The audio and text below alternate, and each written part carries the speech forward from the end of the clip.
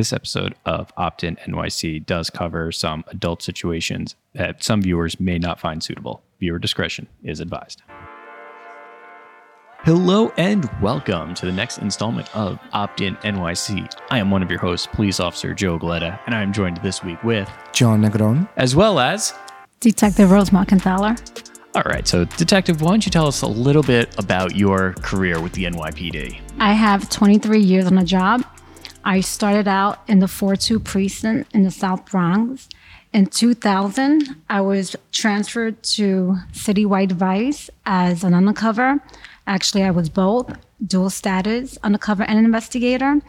So from 2000 to 2003, I was in Citywide Vice. Then 2003 to 2006, I was in Queens Vice. And then 2006, the NYPD came up with a new unit, which is called the Human Trafficking Unit. And I was transferred from 2006 to 2017. And in 2017, the FBI created another unit, which is the NYPD-FBI, Child Exploitation and Human Trafficking Task Force. So needless to say, you've covered some pretty heavy cases. Yes. And very intense things over your career. Yes. So we deal with human trafficking, which is a multi-billion-dollar underground industry. And it preys upon victims of all walks of life. So my victims, they're pretty much run from ages 11 to 17. And they're from foster care, group homes, they're runaways, and they're forced into prostitution by the traffickers. Society has a myth that, trafficking, sex trafficking is crossing state or national borders. That's only happening with Asians, Mexicans, but trafficking is happening a lot to the children here in New York City. Like I said, it's happening every single day in our backyards.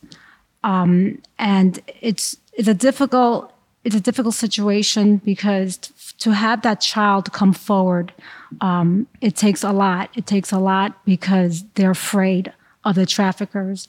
Some of these girls are in love with the traffickers.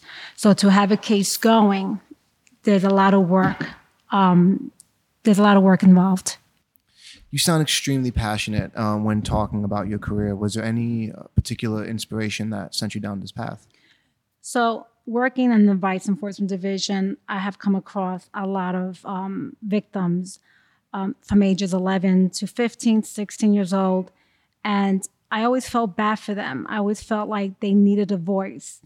And I just felt like I needed to put the traffickers away. And, imagine having to lie about your age constantly, having your identification being taken away, your name being changed, constantly moving wherever your trafficker was, being kidnapped, being raped. My girls get raped 25 to 30 times a day. So there's a lot that's going on when you're dealing with trafficking cases. So you're also the first woman to be promoted to first grade detective within the Vice Division. For anyone who doesn't realize, there's levels of detectives, so specialists as well as investigators, level 3, level 2, and level 1, or first grade being the highest. Can you talk a little bit about that and what that means to you, being the first woman in your unit to be recommended like that? It feels great. I recommend all women on the job to keep going, to hustle, and put all your energy into your work because it does pay off. So I believe I worked hard in my career.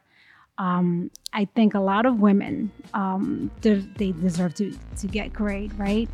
But it feels good. It's a good feeling. I'm happy about it. Let's pause one moment to hear from our sponsors.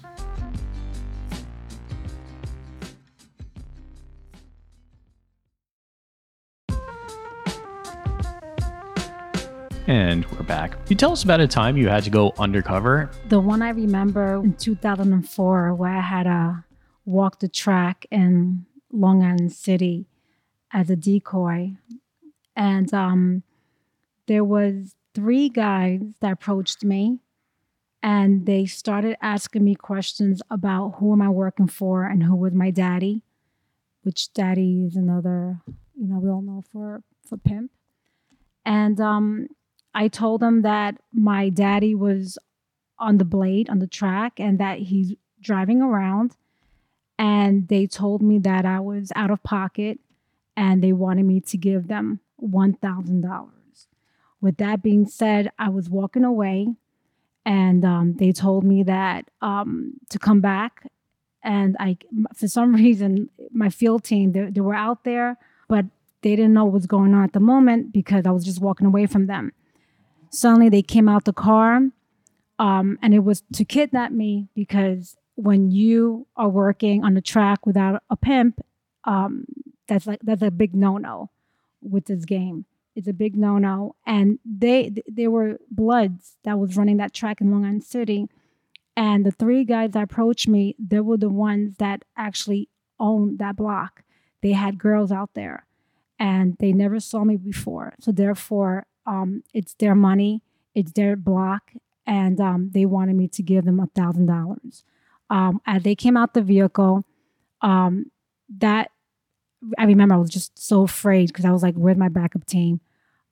It turned out that as I'm walking fast, I turned around, and that's when I see the NYPD rolling up. It was scary because the game is so real that there is kidnapping involved with children that are working, that being forced into this type of crime. And so yeah, that was like the most scariest time I ever had. I could definitely understand that. That's pretty intense.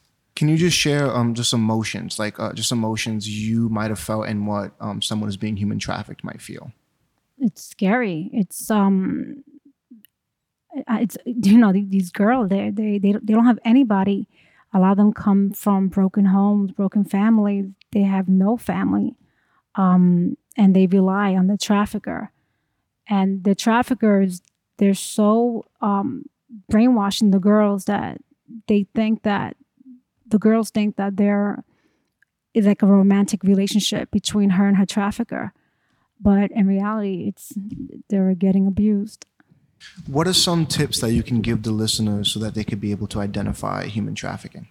So if they see signs such as if the child is missing school, cutting classes, if the female has cash, right, money, if her nails or hair is being done, use of drugs, the lingo, the slang that's connected with the game, tattoos. A lot of trafficking victims are branded with tattoos. Behavioral signs such as fear, anxiety, depression. Signs of physical abuse, ones that are pretty much unexplained. Bruising. And if someone feel like they identified something, is there a number they can call to report it? Yes, the human trafficking hotline at 646-610-7272. So you also helped us develop a virtual reality scenario with some of the survivors that you worked with. Can you go a little bit into that? Yeah, there were 6 female survivors that came together in a room at one police plaza. It was so intense because that day, I remember I had to give each girl attention. And I felt they were competing against each other of what happened to them. I remember I had to sit in a different table because each of the survivors wanted me to sit next to them. But after they told their stories, they actually got along and became comfortable working with the NYPD. So we actually used, I shouldn't say used, we worked with the survivors to develop a virtual reality scenario to have realistic situations that these girls went through to hopefully help somebody in the future avoid these kinds of situations.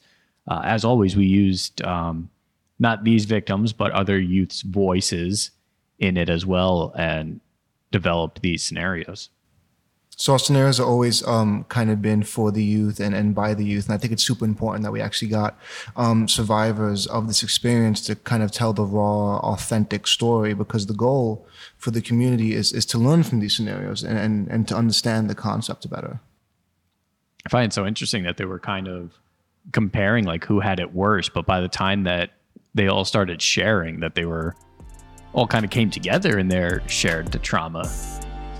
That does bring us to the end of the show. I understand this was a very difficult episode to go through, but I feel that a lot of the messages that we gave out are important messages.